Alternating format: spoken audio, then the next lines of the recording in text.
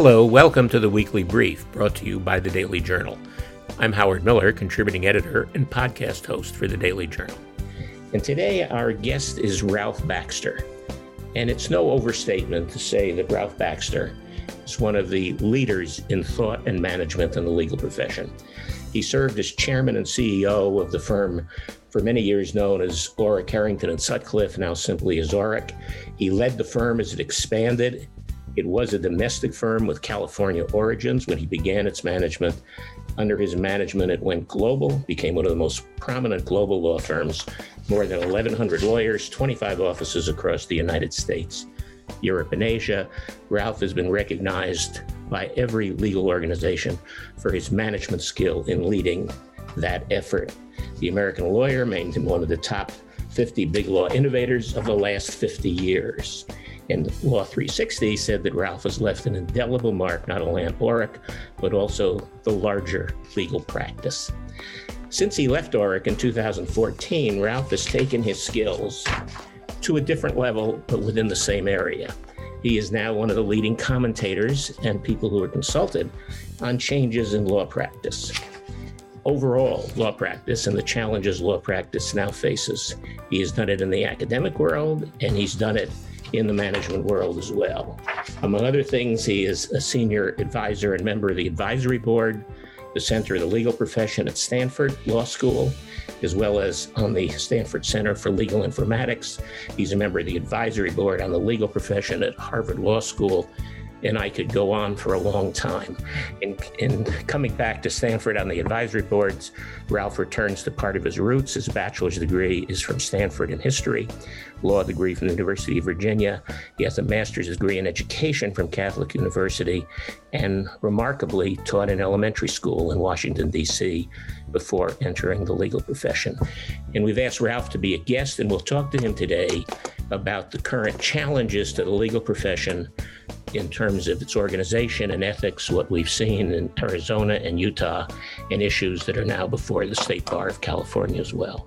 Ralph, thank you so much for taking the time to be with us. Well, it's my pleasure, Howard, and thank you for that very detailed and flattering introduction. Thank you. You are very well known in your work in advising on the legal profession for saying that the legal system is broken. I mean, with that word in quotes, you use that word, that the system is broken. What do you mean when you say the system is broken? Yeah. Well, first of all, most recently I said that in response to someone who'd written an editorial opposing modernization of the rules that govern law practice by saying, if it ain't broke, don't fix it. And so we began the editorial response to that, Zach DiMiola from the Isles and I, by saying, well, it is broken and it's in dire need of fixing. The place to start on this subject is the role of law in our society, in America, and really around the world. Law defines all of our rights and obligations, all of us as individuals and as participants in this society. It's law that enables a just society. It's law that enables commerce. It enables pretty much everything that we hold dear to us is enabled by law. It's not the law that we hold dear. It's the lives we want to lead, the businesses we want to conduct, and the other things we want to do. And the role of law has always been something to be admired. That's why I became a lawyer, and it was a good decision. Law is a noble profession. Law does help people do what they want to do and deal with challenges they face. But over time, as law has become more and more a part of the lives of every human being, certainly in the United States, more and more a part of what you have to navigate to just do the simplest of businesses or anything else, law has not kept up. And in part, law kept up in terms of what is necessary to deliver to the people who need legal advice what they need, and to create the careers, as we'll talk about, that people once aspired to. It used to be law was one of the things people most wanted to become in life. I want to grow up and be a lawyer. That's less so now. And people who become employed in law are less commonly happy about that and feel rewarded by that. They make money, but they don't have the kinds of rewarding careers they once had. Well, let me focus this, Ralph, if I can, on one particular thing of what you're talking about, because implicit in the importance of law and our values of the legal profession, I think we broadly state that it's important that everyone have legal representation, especially for critical matters in their life, as well as having a system that produces fair and efficient results. But representation is at the key. I mean, if people don't have representation for whatever reason, essentially there is no law as applies to them. If they go to court by themselves and they're in a family law court or another court, there's no representation, don't know what's going on. It's as though the law didn't exist. So, and so much of what you've spoken about is talked about that failure of widespread representation. Has there been a breakdown in people is there a breakdown in people? Well, there is. But the reason I began with what I began with, it isn't as all these things are interrelated, and it isn't as simple as, yes, and I want to take that up. I want to talk about the question you're asking me, but it isn't as simple as that standing alone. That isn't the beginning and end of the problem. The problem is much bigger than that, and then we can zero in on and as participants and in this podcast and address some of them. But all of these things come together. So let's start with what you just asked me about. I don't know that people need representation necessarily. This is an important issue that shows up, that'll be part of the discussion when we talk about what regulatory reforms might states undertake. It isn't always so that you need a representative. It isn't always so that you need a lawyer, but you need someone who knows about the legal issue and the process questions that are associated with it to help you navigate the law. That's what you need. So sometimes that is a lawyer. Sometimes it is to be represented. Sometimes it's just some coaching, just some advice, somebody who's been there before, knows enough, and is trustworthy enough to help you get through it. But if you think about the legal system, it was created, one thing for sure, created by lawyers, for courts to some extent, and it's not readily understandable by someone who isn't educated or trained in that experience. Let's talk about some very specific areas where people have expressed concern about whether the profession is living up to its ideals. Talk about family law court. We know, for example, that at least 70%, some estimates put it as high as 80%, but at least 70% of all parties on both sides in a family law proceeding have no representation in court at all. They go in knowing what they know, but no real representation. And that is one of the most fundamental legal issues, legal things that people will ever deal with in their lifetime, the family law proceeding, affecting their relationships, their children, if they have any, finances. That's one of the areas when people talk about things not working as they should. It's a critical area. What are the ways to deal with that? Well, to deal with that subject, we need to change the rules. I mean, actually, there's really two answers. But the main answer, the one that we can do something about collectively, is change the rules that limit who can help those people out and what kinds of businesses can be created to enable whoever wants to help them out to help them out. Right now, the rules are not only restrictive, not only do they restrict who can help them out, they prescribe the business model that you can have if you want to help them out. Well, why can't the current system, I mean, if we start that as a need, we can talk about family law, we can talk about eviction. We know about the large number of people, not a small number. It's not as though 10 or 20% don't have advice or representation. It's in the 70, 80 and larger percentage. Why can't the current system, I mean, one of the things you're involved in legal services with the Legal Services Corporation, why can't the current system with the widespread growth of legal services and pro bono work, why can't the current system meet those needs? Well, pro bono will never meet these needs. So let's stay with the magnitude of the problem for a second. I don't have at my fingertips statistics state by state on every area of law. I do know this: the majority, maybe as high as 80% of people of moderate to lower income, simply do not have access to the kind of legal service they need. It's the majority. Without a doubt, the majority don't have access. When you talk about that, I think it's an important concept, and pardon me for interrupting it.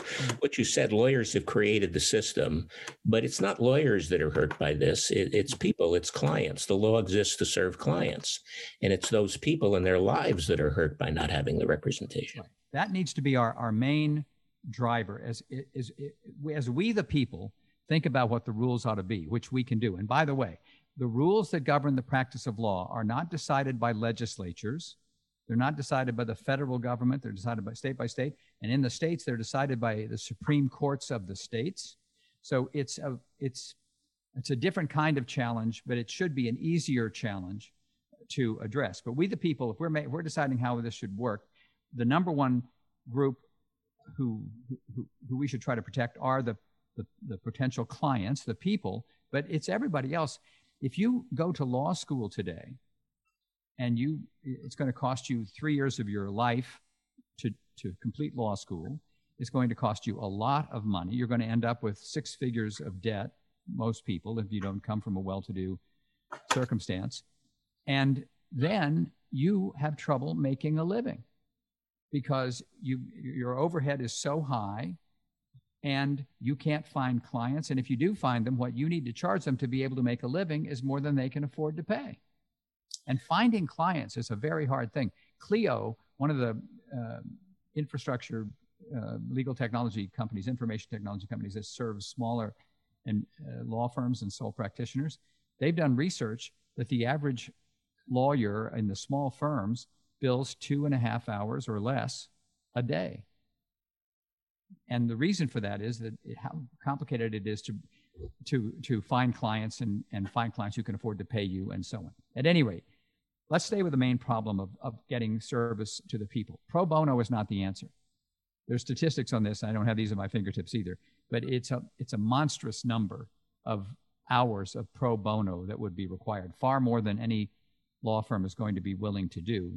Law firms commonly will do 50 hours per lawyer per year and feel good about it. But that is just the tip of the iceberg, or a wholly inadequate solution to providing the legal service that people need. We need a system in which people can have careers serving people of moderate and low income. And people can have careers serving small businesses. And actually, I think more people who go to law school would like to do that than they would to get involved in some faceless corporation and things that are highly remunerative and quite interesting in creating law that affects the big issues. But as a matter of fact, if I can, law school applications are up significantly this year in terms of number of applications. There may be reasons for that in terms of people's other options. There's some indication that a lot of it has to do with the motivation of why people are becoming lawyers. More people are become lawyers for the reason you're talking about, right, because they want to do good, they want to help people. Right. And so you're highlighting not only the issue of client representation, but unless we can develop a system where those clients can be represented on a reasonable basis in ways that provide financial support for lawyers, we're not only hurting the clients, the people who are now applying to law school and will be graduating in 3 and 4 and 5 years, various classes, are going to face some real disappointment. So we're talking about how do we develop a system that both provides the services and provides the income to the large number of lawyers who will have that income because they will be providing essential services. Everything you just said is right. And here's just a fact. Of these lawyers that graduate every year, even some of them go into private practice and sole practitioner small firms and have a hard time making money. But many of them think they're going to go work in a big law firm or work in a big corporate legal department, and that's what their idea of success is. And there aren't enough of those jobs to go around, so they fail at that. They can't get that to happen. Then they go these other places. So fundamentally, what we need to address is that to get at these different things that we are talking about, and there's lots of other examples besides family law, any kind of financial hardship, bankruptcy, or how do you deal with your debts that exceed your resources? How do you deal with your citizenship if you didn't start in the United States? How do you deal with your leases? All those different. It comes up in everybody's life. I mean, this is a fact that it's easy to express, but it's got real implications here. That law is in our lives every day, and people need help from before they have a problem, understanding what their rights and obligations are. Sometimes it would be good. Actually, it would be good if we could create businesses you could go to in the way that you go to the doctor. You don't know if you're sick, you go to find out. Well, people don't do that with lawyers because it's too expensive and they wouldn't even know where to start. One day we need to get to that place.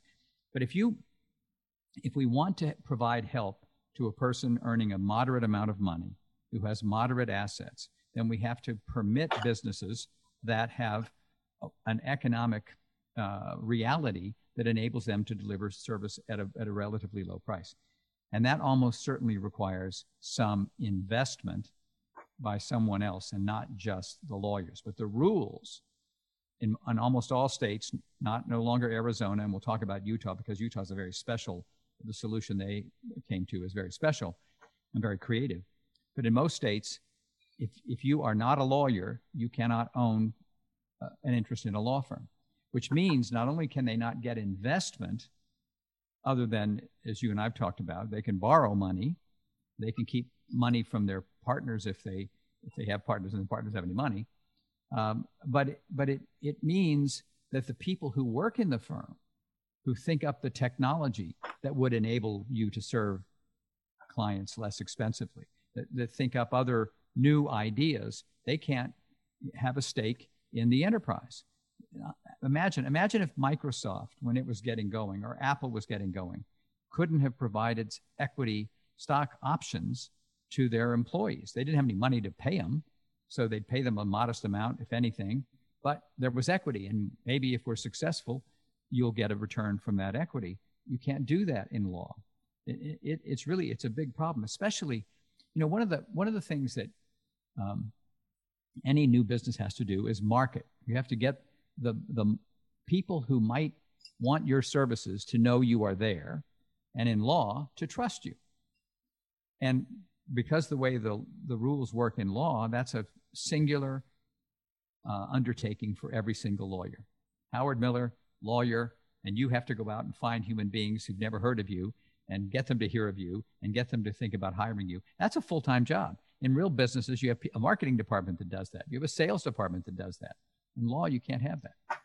Well, let's talk about, the Arizona and Utah are the two examples. Now, Arizona has gone the furthest. It essentially has changed its rule of professional conduct so that non-lawyers can have equity ownership in firms, and it has provided for what we will separately talk about, legal paraprofessionals. But let me talk first about the investment in law firms that you've raised. I mean, people say, law firms now do have access to outside capital. We can't confuse access to capital with access to equity. Mm-hmm. But the only access to capital law firms have is debt capital. Mm-hmm. They are the only business, I think, that can only obtain capital through debt capital. And debt capital has its own risks. I mean, and influences. One of the largest, best known, oldest, most respected law firms in the United States was based in the Bay Area. And in the 2008 Great Crisis, because some of its partners left, it violated the loan covenants with its bank, and the loan would not renew the bank, and it would not renew the loan, and the firm had to dissolve.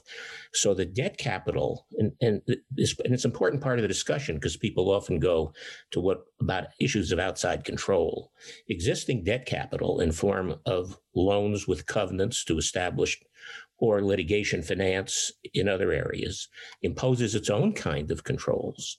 So what difference would it make? Arizona has said you can have equity capital come in. Utah is a little different approach, and you said very imaginative. So talk to us about the Utah approach and how that works in this area. Okay, we'll start with Utah, and then we can talk about this question of ownership and whether there is something really to worry about in letting people invest. So Utah, first of all, Utah is a great example of what's possible. Utah the reforms were driven by the Supreme Court that saw the problem that you're describing of people not being represented. They saw it especially in eviction cases, where I think the number is over 90% of over 90% of the cases, somebody didn't have a lawyer at all. And this is worse than it sounds, because when in those cases, the other somebody did. So there you are, the one person's advised and protected by a lawyer, and the other has nobody. And so the Supreme Court, working with the state bar, came to this conclusion. And I don't know why it is that in other states we can't have that same kind of collaboration. What's in the public interest? Let's see if we can't find a solution. Nobody likes the idea that 93% of those litigants didn't have access to legal service. And they came to something called a sandbox, which has a term that has application in other settings, but it means people are permitted to experiment with other ways of delivering legal service. So these rules, which don't just prohibit investment, they have lots of other restrictions on them. These restrictions they impose on law firms, these rules say, we will suspend all of them. We're not going to worry just about the one of ownership. If you have a model that would not be permitted by the rules as they are, and you demonstrate to us, this is how the model works, you demonstrate to us that you can pursue that model with a reasonable degree of safety in terms of the interests of the people to be represented, then we will permit you to experiment for a limited amount of time. We will regulate you and monitor you carefully, mainly monitor you carefully during that time to see how it goes. And then after a period of time, if you have proven to us, the burden is on you, proven to us, and USB is a special organization that Utah has created to do this. This led, and it happens, the president of the state bar is leading it. Then we will give you a license and you can continue with that model you have created.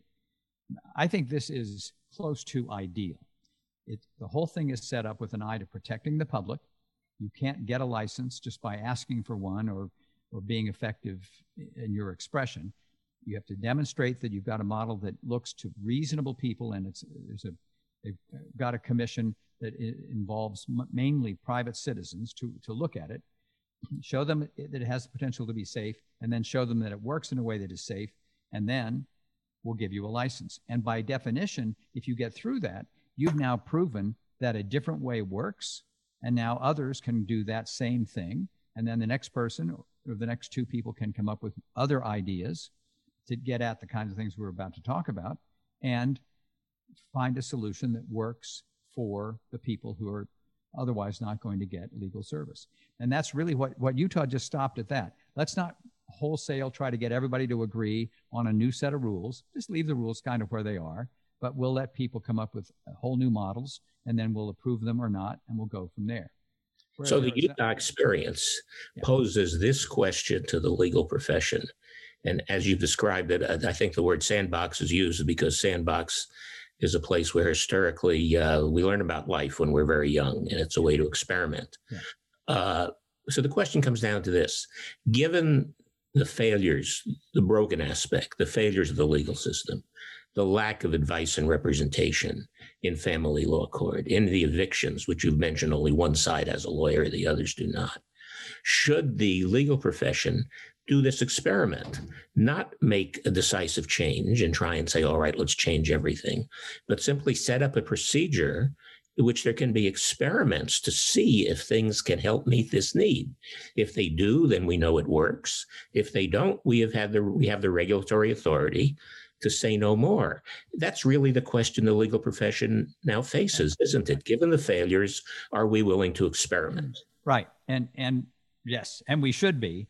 And one of the reasons I think that is far and away the best answer is that over the years that people have tried to get changes in the rules, including here in California, where you and I both are today,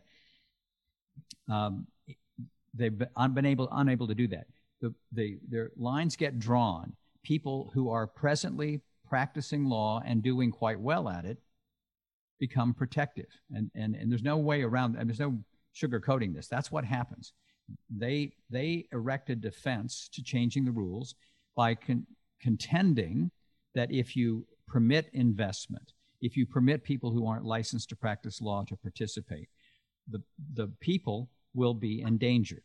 The protections that they so need to protect them against people who would take advantage of them will lead to disaster. Therefore, we can't change the rules. And when you get into political battles, we know from lots of other settings other than this one, it's hard to get to a good outcome. So what has happened over the last decades when people have tried to reform the rules is we don't make progress. The sandbox goes around the debate about every little jot and tittle of the rules and says, just leave those alone. But if people can show us that there's a better way to do it that works and is safe, then we can permit it. To get there requires people who are involved in the legal system and citizens who are not in the legal system to step up and say, this is really important. This is not the way we intended America to work, that people don't have access to legal service, especially now that we've managed to create an America in which law is in your life pretty much every minute of every day. So we need to step up and say we need something change. So we need some change. And the sandbox is just an easy thing to get to because it's by definition safe. You can't do anything unless you prove that your idea is safe. And if you don't actually show that it's safe in practice, then you're not going to get a license. Well, we've been talking about what the problem is, which I think most people agree exists. We've been asking the question about why this model should not be used, the sandbox model. This has been in the news recently. The Daily Journal has covered this story extensively. But in terms of dealing with this issue, those of you listening to this podcast can obtain 1 hour of MCLE credit for listening to the podcast through the Daily Journal. Let's take a break so you can hear how you can obtain that MCLA credit, and then we will return.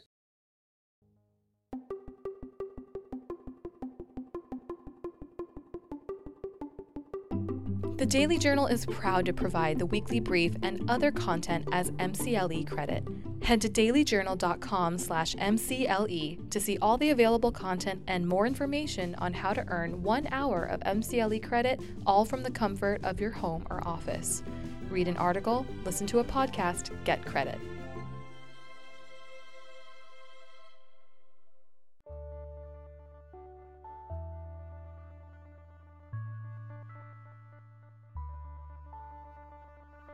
The Daily Journal doesn't just feature stories from our staff of reporters.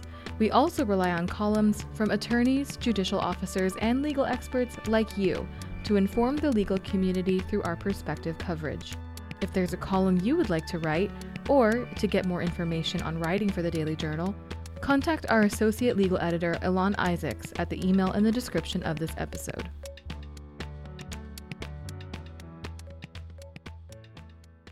We're now back from our break after learning about the MCLA credit. We've been talking about the need for change in legal services, talking about the sandbox concept. So what is it now? What are some of the ideas? We're talking about investment in law firms. There also, of course, has been another issue raised by what Arizona has done and what Utah is doing, which is creating an entirely new class of legal professional called a legal paraprofessional. That also would be part of the sandbox attempt. But what is the legal paraprofessional, and why is that now being extensively discussed as a possible solution? Well, to me, even putting a name on it starts to restrict the idea. What we need is to permit people who have adequate training and experience, or at least enough of one or the other, but adequate training and experience is normally what you would look for, and who we believe are trustworthy people to entrust, as you would with any business. You trust someone to have a license to do any number of personal services. You have to be licensed to do all sorts of things, but you don't have to go to law school to do all sorts of things. Enough training, enough experience, reason to think they're trustworthy to do what it is they know enough to do. You don't need the finest lawyer in America to help you in a modest relatively routine dispute. You don't. You need someone who knows enough. A lot of the legal service people need is simply to guide them as to the most fundamental of ideas about where the courthouse is and what it expects and things like that. So we need to recognize that. In fact, this is not just, these aren't just words. We need to see that you don't need lawyers to do all the things that relate to the law. You don't. And expand the way we think about this so that we permit other people who are willing and qualified to help out in ways to do that while reserving for the things that do require lawyers the practice of law. If you ask somebody, or if you examine for yourself, so what is exactly the practice of law? Bearing in mind the way we've got it set up now, if you engage in, quote, the practice of law, quote, without having a license, it's a crime. It's not just something you get fined for, you shouldn't do, wag their finger at you. It's a crime. People, I think, especially California, it's a misdemeanor subject to a potential year in jail. So it certainly is a crime. Right, it's a crime, right? So what is that? So if you take a look in the statutes of any state, you'll see that it's a relatively vague notion, and that's so on purpose, because it's what exactly is the practice of law. When I was a practicing lawyer, lots of people worked with me. I had an assistant, initially a secretary, then that job was called an assistant. There are all sorts of other people working in the law firm. They're all participating, but only some of us were lawyers. And there's all this other work that can be done by people who are not lawyers. So and sometimes, pardon me, because you and I talked about this before the podcast and analogized that we talked about analogy to the medical profession. And as I told you, I needed as part of a surgical procedure that was going to be done. I needed to go in for spinal tap a week or so before, and I went in to the office, and the doctor, one of the leading surgeons in the area, in the country, if not the world, said to me, "I'm sorry, my nurse who regularly does this is out today, so I'm going to do it." And I turned to him and I said, "When is the last time you did this?" And when he told me, I said, I think I'll wait for the nurse.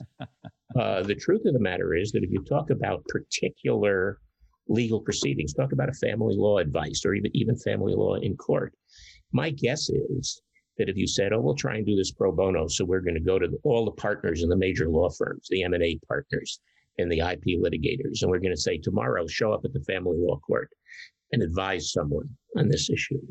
Probably a person specifically trained to deal just in that area, like the medical procedure, the spinal tap, who couldn't do the surgery, who couldn't handle an IP trial.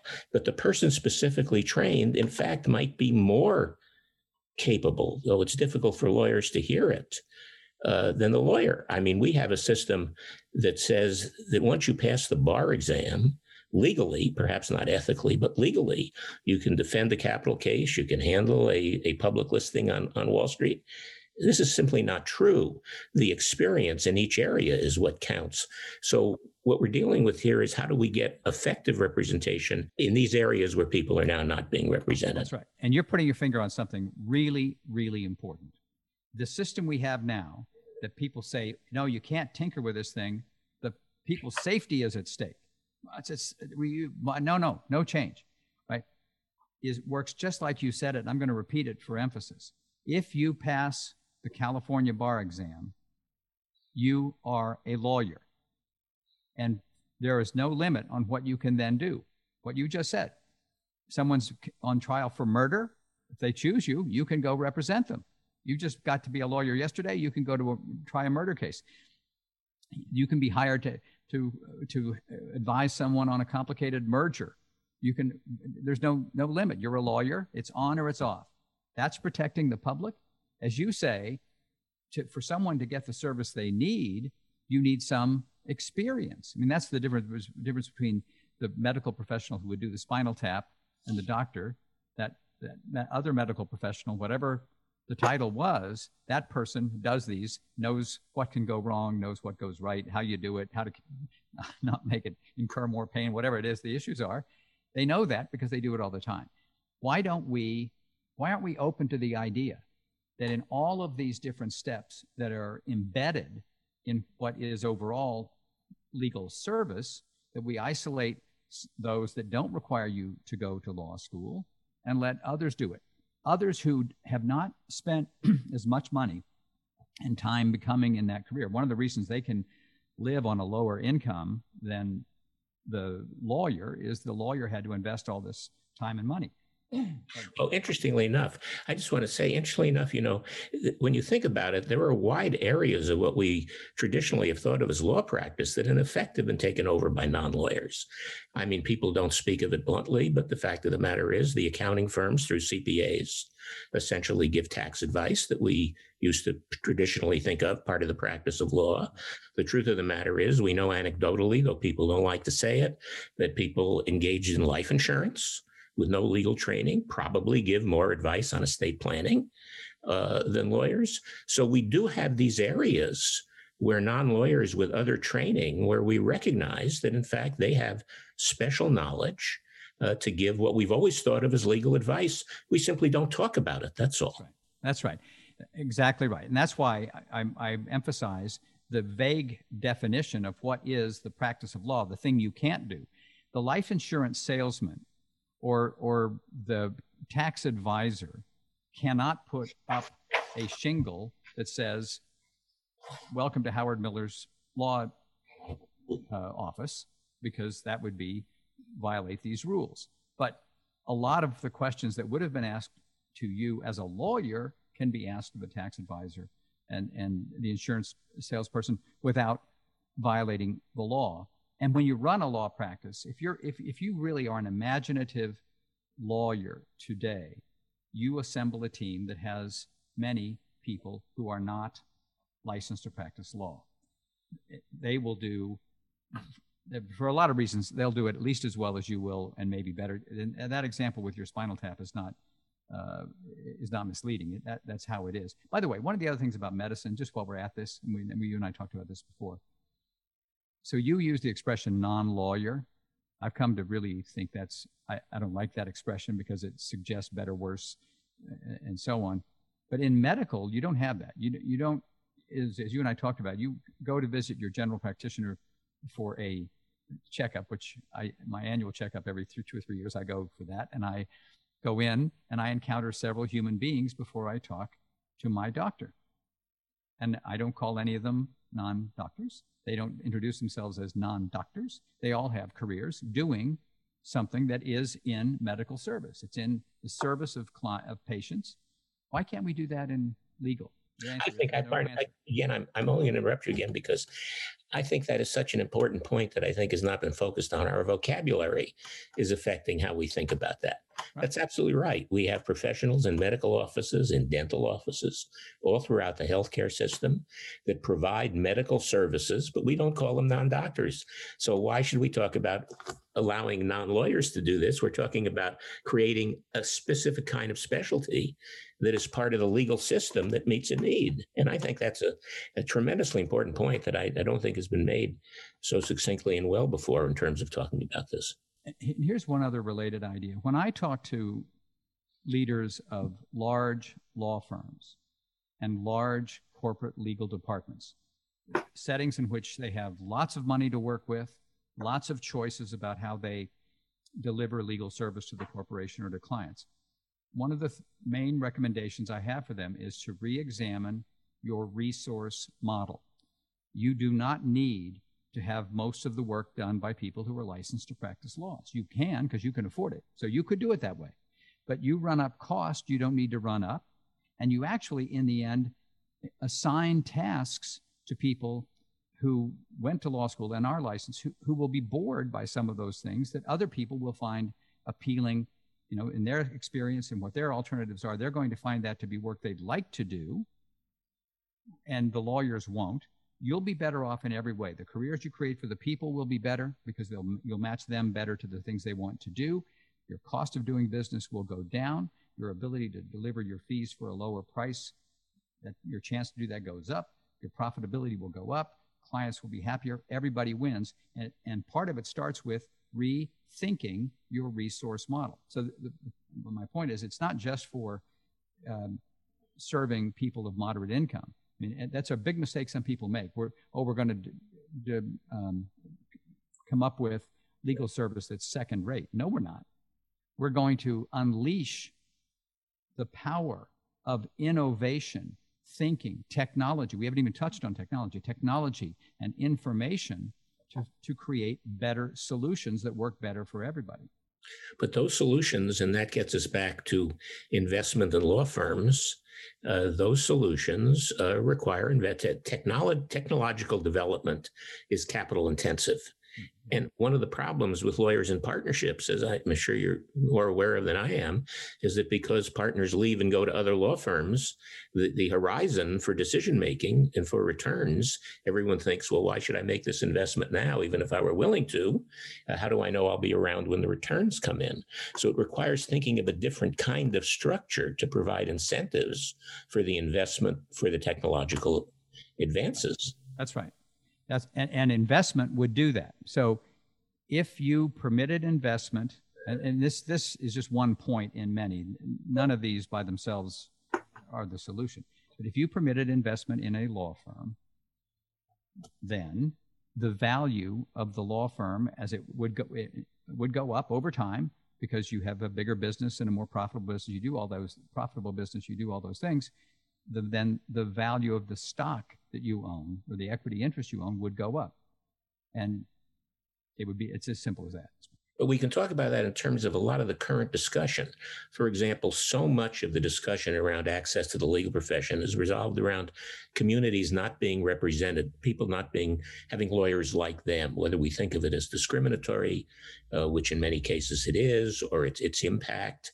In minority communities, we don't have enough lawyers. But right now, the lawyer who goes to law school from a minority community, and let's use that as an example, and who may have to borrow these enormous amounts to get through law school, goes out, and there's a huge need for those services. But that lawyer can only function in one model. If he or she hangs up a shingle, he or she hangs up the shingle, and then she goes out and talks to the lawyer and tries to build a law practice, but can only finance the law practice out of the revenue that comes in. And what we know about businesses is revenue doesn't come in until you've put money in. But if those lawyers in minority communities had the ability to find investors who could provide the investment both for technology and for marketing, then not only would they succeed, I think that's really what you're saying, not only would they succeed, this is a problem of helping lawyers succeed, but the communities themselves would have the representation they need. And it's important, don't you think, to think of the investment not just in a large firm model or in the huge technological model, but how do we get representation in all communities based on lawyers who are now restricted and can't seek the investment that would permit them to succeed. Right. Absolutely right.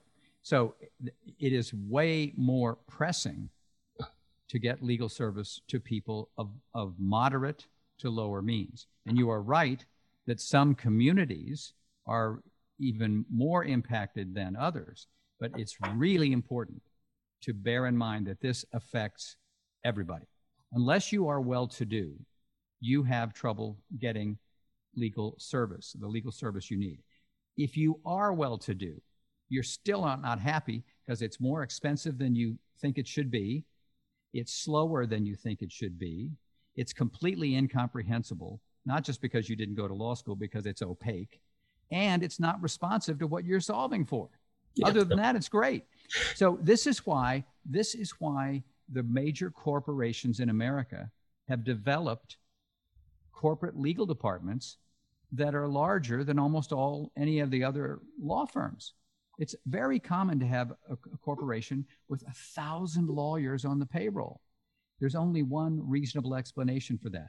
They're not getting what they want from the law firms. And the law firms aren't delivering it, in part because there are these gigantic barriers to entry. They're making a lot of money with what they do. They're very good at what they do. There's lots of reasons they don't change. And then, but the real crisis here is for the people who can't afford it. It's bad enough for those who can. They have to build their own corporate legal departments, but it's for the people who can't afford a lawyer, can't find a lawyer. And then if you want to be that lawyer, how do you market yourself? How do you build the business? And you're right, startups need investors. right? If you get to any size, you need an investor to carry you through that time when you don't make any money. I know, I've described this in other contexts that legal services have become a luxury good or a charitable good, not an ordinary service that people afford. It's a luxury good that can be afforded by large companies or a few individuals. It's a charitable good by those who are lucky enough to get representation by legal service and other organizations. But to use a specific model, suppose someone wanted to start a business to invest significant money to provide technology and training for lawyers in minority communities. Someone said, people are not getting served.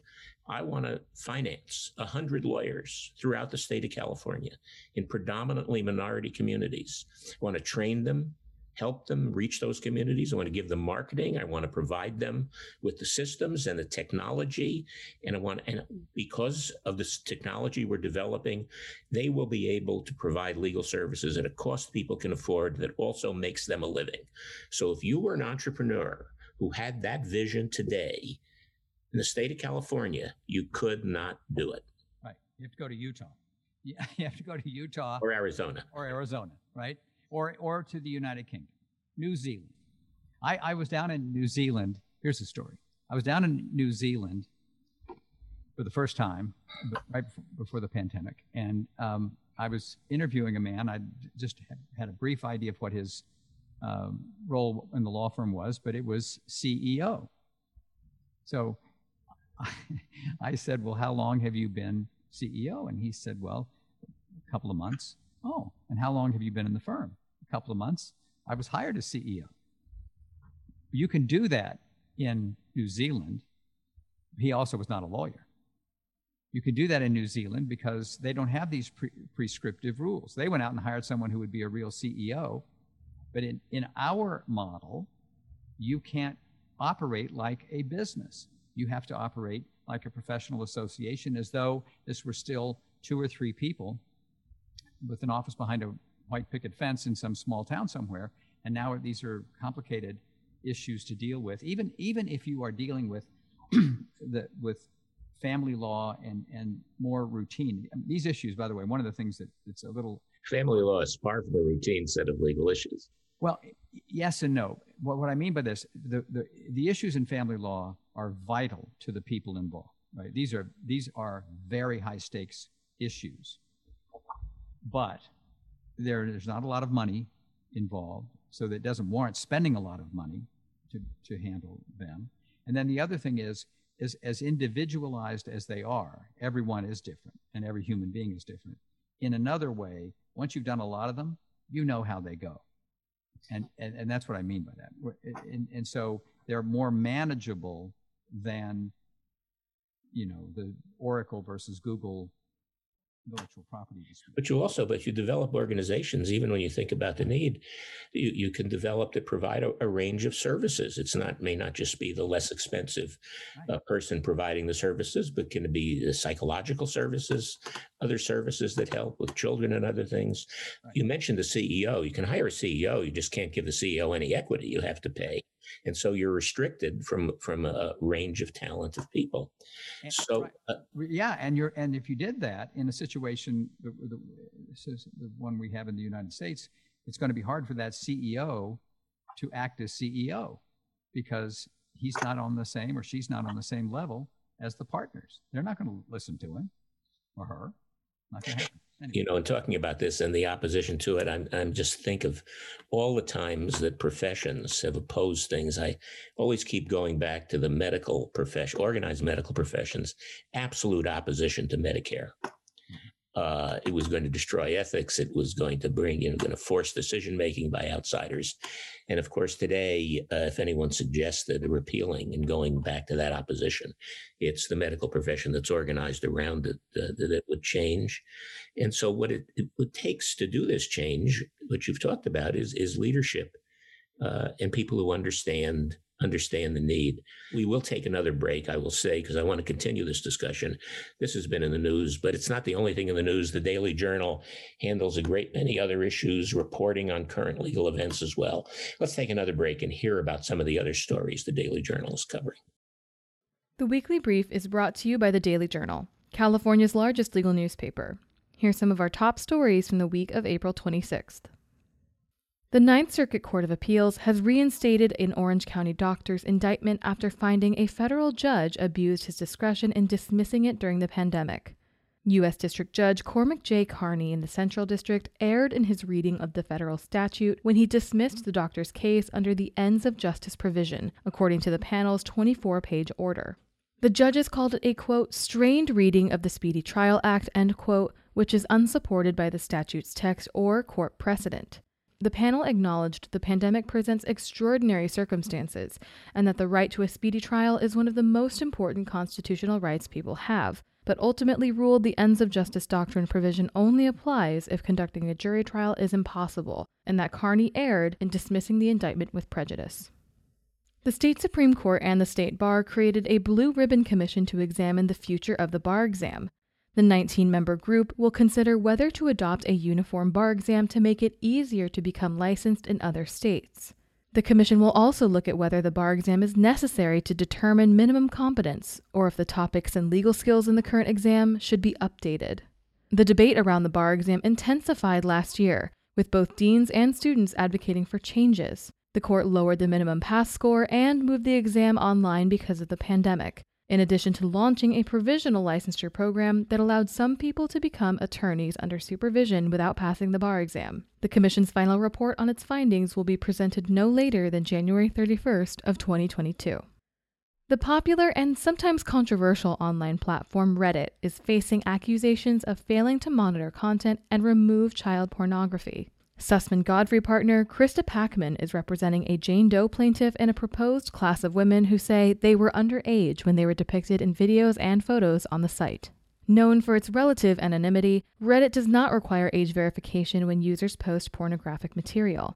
The site came under fire for hosting pages that insinuate child pornography, such as one titled Jailbait. A spokesperson for Reddit said in a statement, the company has a content policy that prohibits sexual content for minors or someone who appears to be a minor, and enforces it with a combination of algorithms and human review. However, the lawsuit says the company is more likely to respond to claims of possible copyright infringement, and threads flagged by users for child pornography have gone unaddressed. To read these stories and more, go to dailyjournal.com/articles. We're back now from our break and hearing about the Daily Journal coverage. So we've talked about the use of equity, allowing investors, and then we have some objections. One objection, for example, is confidentiality. People say, my goodness, if you bring in investors, won't there be a risk of confidentiality of the attorney-client relationship because you now have people in an ownership position who are not lawyers? Is that a reason to not do this? No. You put the, as it is now, there are all these people in law firms who have access to confidential information. Every personal assistant has access to confidential information. Everyone who runs the IT department has access to confidential information. Everyone in the fax room when faxes come across. Right. So no, we have it within our imaginations to erect standards in which the institutions that you're licensing to do what you're licensing them to do, no matter who the investors are obliged to protect the confidentiality of clients. I get back to I'm sorry, please go ahead. Well, and the idea that only lawyers will be sensitive to ethics or confidential, the limits on protecting the confidentiality of people's information is ridiculous. Yeah. I mean, we are, but what makes us unique among human beings? Well, I get back to talking about what's being done to meet this need for capital. You know, the water flows downhill, and when capital is necessary, it will try and find a way. So, for example, when people talk about confidentiality, my guess is there is greater pressure on confidentiality with litigation finance than there would be from passive equity investors. We have created all sorts of workarounds, the debt capital, which I've mentioned, where banks basically through loan covenants impose mandatory managerial restrictions on financial and employment ratios. And so the capital is being used. And in many ways, when you think about it, there is less of a risk in the area of confidentiality or even control by passive equity investors than there is by the people now providing capital in other forms. Yeah, I think this whole thing's a red herring. I do. I think it's just It's almost silly. Yes, we all know that privacy is increasingly important as there's all this data and it's out in the technology and in the wrong hands, things can happen to you even if you're not famous or wealthy, right? We know that's a reality. We also know we can manage it. And the idea that somehow someone having a stake in the enterprise who is not a licensed lawyer would change that equation is just, I just think it's silly. I think it is. I mean, I think the concerns are whether or not the businesses will look out for the real interest. This is the one issue that I think we do need to address, that we don't permit business enterprises that are going to cheat and otherwise not look after the interests of the people. But the idea that you have a corner on that simply by licensing people to practice law because they went to law school and passed an exam that does not test on whether you're going to be a good lawyer, tests on whether you memorize certain principles by black letter law, is silly. If you want people to be honest and really dedicated to the interests of their clients, then you have to manage for that, regulate for that, test for that. But it isn't just lawyers who you can count on to do that. One of the things is misapprehended by people who oppose changes is that lawyers are not motivated by their income. The best lawyers didn't seek to be lawyers to get rich or mainly about money, but they do care about money. That's why there's so much writing in the legal trades about profits per partner in all of the big law firms. It's a huge motivation in the law firms to make as much money as possible. But it doesn't prevent them from being ethical. It doesn't prevent them from deciding that a lawsuit that was going to pay a lot of money should be settled now because the client's better off settling than continuing to run up legal fees.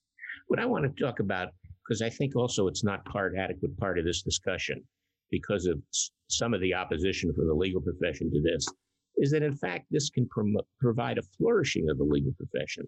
Not only provide opportunities for the lawyers we've spoken about, the ones who are just graduating from law school and finance their practices, but by making legal services more widely available through various mechanisms can actually help the legal profession to flourish.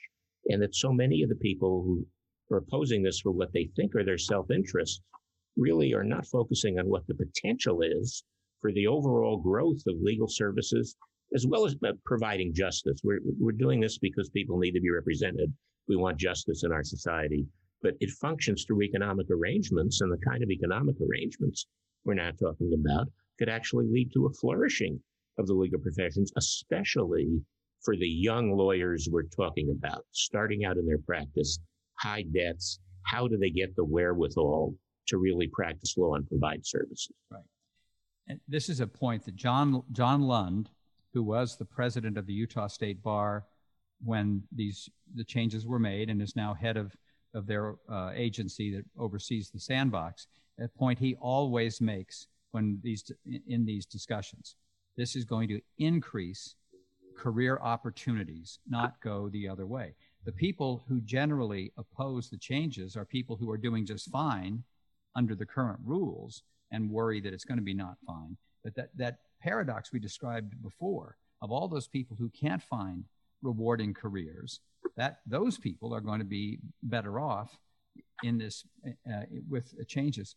The other thing is that the nature of the careers will be more rewarding, even for those who are now getting them, because in a new model that permits a more sensible balance of different kinds of people and equity as well as sweat equity, that we will take more advantage of 21st century tools and ideas so that the careers of the people who are doing the work will be more like what they were looking to do. So in fact, when we talk about risks to the profession, we can use the existing large firm models, which you are more than familiar with. In fact, the adoption of technology, the changing of legal practice, the use of people for specialized areas, the providing of legal services, the largest firms in the United States and the world are not suffering because they've made these changes. They are providing better legal services with, in many cases, better financial results. Right. But they're operating with a huge advantage. The leading law firms have been around for a long time. They're very well established. They have a clientele. They have a brand in the market. And it's very difficult for competitors to create new enterprises to compete with them. So that's a big advantage. And they are able to make changes. They do make changes around the edges, but they don't make as many as they could. And if there were a freer market, fewer barriers, they would make changes faster. I have a daughter who just went through the process of choosing where to start her career. And she knew more than the average person because she'd grown up in a house where it was dinner table conversation, but still she did her due diligence. And what she learned would be expected of her, and she did very well at a highly ranked law school, was just not satisfactory to her. A lot of firms that I would have thought she should consider, she didn't want to work there because when she drilled down about what the career would be, it didn't sound very appealing. If firms made more changes, they'd be able to do a better job of matching up what they ask their new associates to do to what the ones they really want. The ones they would have hired 20 years ago to become the partners of the future are harder for them to hire today. And this is not just so in law. But the other thing about big law does set the standards. They have the money, so they buy the technology, they do things. And then the benefit of that does end up showing up at the doorstep of other providers of legal service because the investment was underwritten by the customers in the big law firms. But even the big law technological changes have been focused on their practices, which are often highly specialized, which may require specific changes, like a customized computer program of some kind for what they do, or a customized chip. We don't know the full thing that can be developed, the full amount that could be developed if technology were turned loose through investment on providing large, wide-scale legal services available in ordinary parts of their life to all people who need it. We know the potential is there. We know it can be done. And that's why we get back to the sandbox. And so I think it's the question that has been posed by this podcast and that you've posed, which is, given that everyone knows the system is not meeting the needs, whether you use the word broken that you have or failed, the system is not meeting the needs of ordinary people, and we exist. Legal profession exists for the sake of our clients. And so the question that all those working with have to ask, they don't have to go to the Arizona model, they look to Utah. The question is, it's the central question of what's now being discussed. Given the fact that everyone admits failure, is there any reason to not experiment to see if we can do better? Is there any answer to that question other than, of course, we should do it? Of course we should do it. There is no answer, no reasonable answer to not experimenting in a controlled environment. One of the things in this op-ed to which we responded was the suggestion we need a laboratory to experiment. That's what the sandbox is. It is a laboratory, a controlled environment controlled by the state to see if another way will work. And we know through common sense, through observing other professions like medical, we know there are answers. This isn't as though we're trying to, come up with a cure for cancer. We know from watching others do similar things, there are other ways to do it. Ralph Baxter, I want to thank you for taking the time to do this, but also because you led the way in big law to show how this has been done with great success and with admiration throughout the profession. And having finished that part of your career, what you've chosen to do is to take that knowledge and those values and bring them to widespread needs in legal services. And for that, you deserve enormous credit, our own admiration, and our thanks. Thanks so much for helping us, for talking this through, and for being with us today. It was a great pleasure, Howard. Thank you for having me.